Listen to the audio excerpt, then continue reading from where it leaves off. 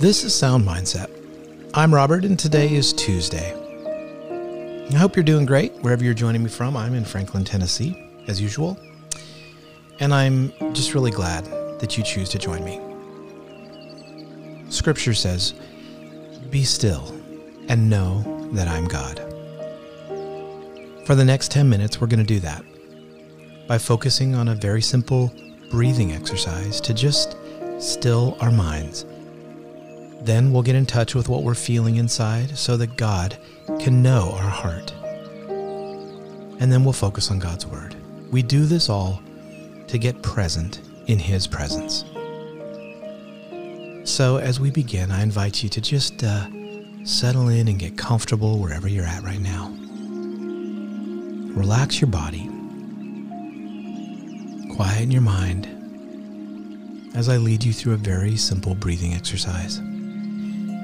When we start, we'll breathe in through our nose for a count of 4, hold it for a count of 4, and then we'll exhale slowly through our mouth for a count of 6. You ready? Start by just completely exhaling. Now inhale through your nose. 2, 3, 4. Hold.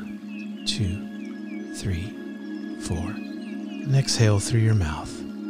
3, 4, 5, 6.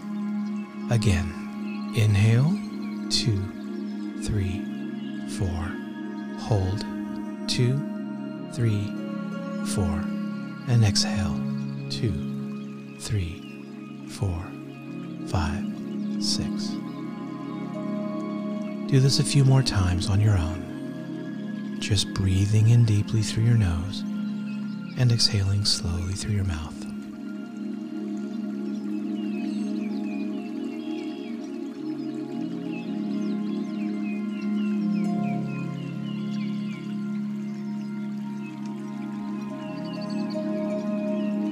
Relax your muscles. If you feel tension, maybe in your shoulders, just let it drop. Soften your jaw. Just relax and focus on your breathing as we slow everything down, getting fully present in this moment right now as you breathe in and out.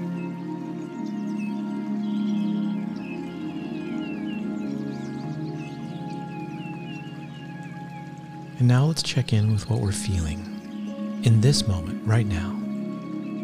Not in a general sense, but right now, where you're at. What are you feeling right now?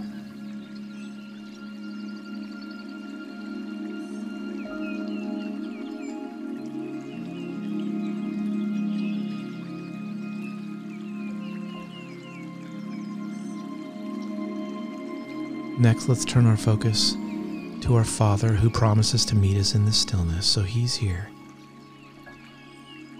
I want you to picture Him in your same physical space.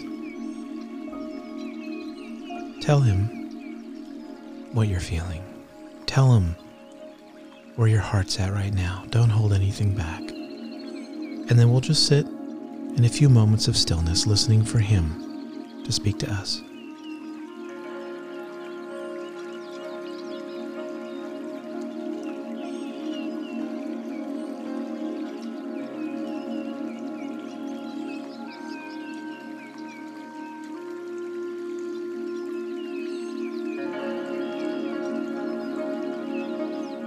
One of the most fascinating conversations recorded in Jesus' life was the conversation with the rich young ruler, evidently a young man that had it all, so to speak. And that's what we're talking about today. Our passage is from Matthew 19, verse 16 through 22. Someone came to Jesus with this question: "Teacher, what good deed must I do to have eternal life?" "Why ask me about what is good?" Jesus replied. "There is only one who is good. But to answer your question, if you want to receive eternal life, keep the commandments. Which ones? The man asked. And Jesus replied, you must not murder, you must not commit adultery, you must not steal, you must not testify falsely, honor your father and mother, love your neighbor as yourself. I've obeyed all these commandments, the young man replied. What else must I do? Jesus told him, if you want to be perfect, go and sell all of your possessions and give the money to the poor, and you will have treasure in heaven.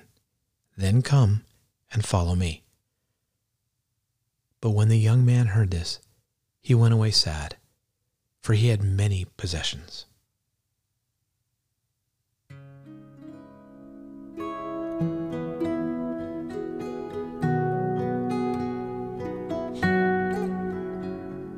This young man's life was all about what he had, what he had done, and what he hadn't done. His focus was on his behavior, not his heart. How things looked to others, not how things actually were. Jesus knew his treasure was not in pleasing God. So he challenged the man to find a greater, more valuable life than the one he had. For many of us, we treasure how things look,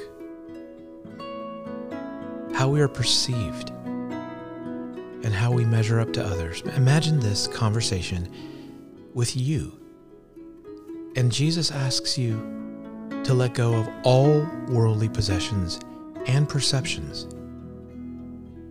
How do you respond?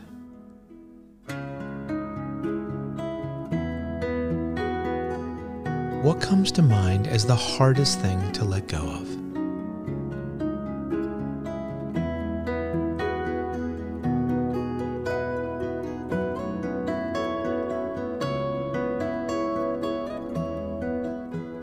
It's humbling asking ourselves that question, right?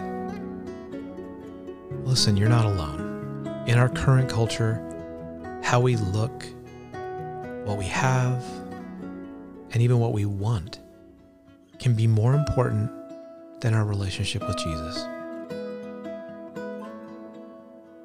So for our purposes in our short time together, let's close with a focus on Jesus' words. You will have treasure in heaven when you follow me. Can we be satisfied with that? Will you allow his treasure to be enough today? As you ruminate on that, let's again take some slow, deep breaths. Breathe in deep the salvation and the acceptance of your Father, knowing full well that we are not capable of measuring up in all of these ways. And then let go of maybe the shame that you have that you don't measure up. Let's move into the balance that Christ offers us by saying, you're enough the way you are. I just want your heart. Follow me, and your treasures will be eternal. Let's pray. Father, I'm grateful that when I first encountered you, I said yes and I didn't walk away. But help me every day to keep saying yes to you. Help me to put you before money, before stuff, and all the things that this world distracts and attracts. Help me to keep selling out for you. Help me to keep following you and to trust you with my security. Help me to trust you being enough.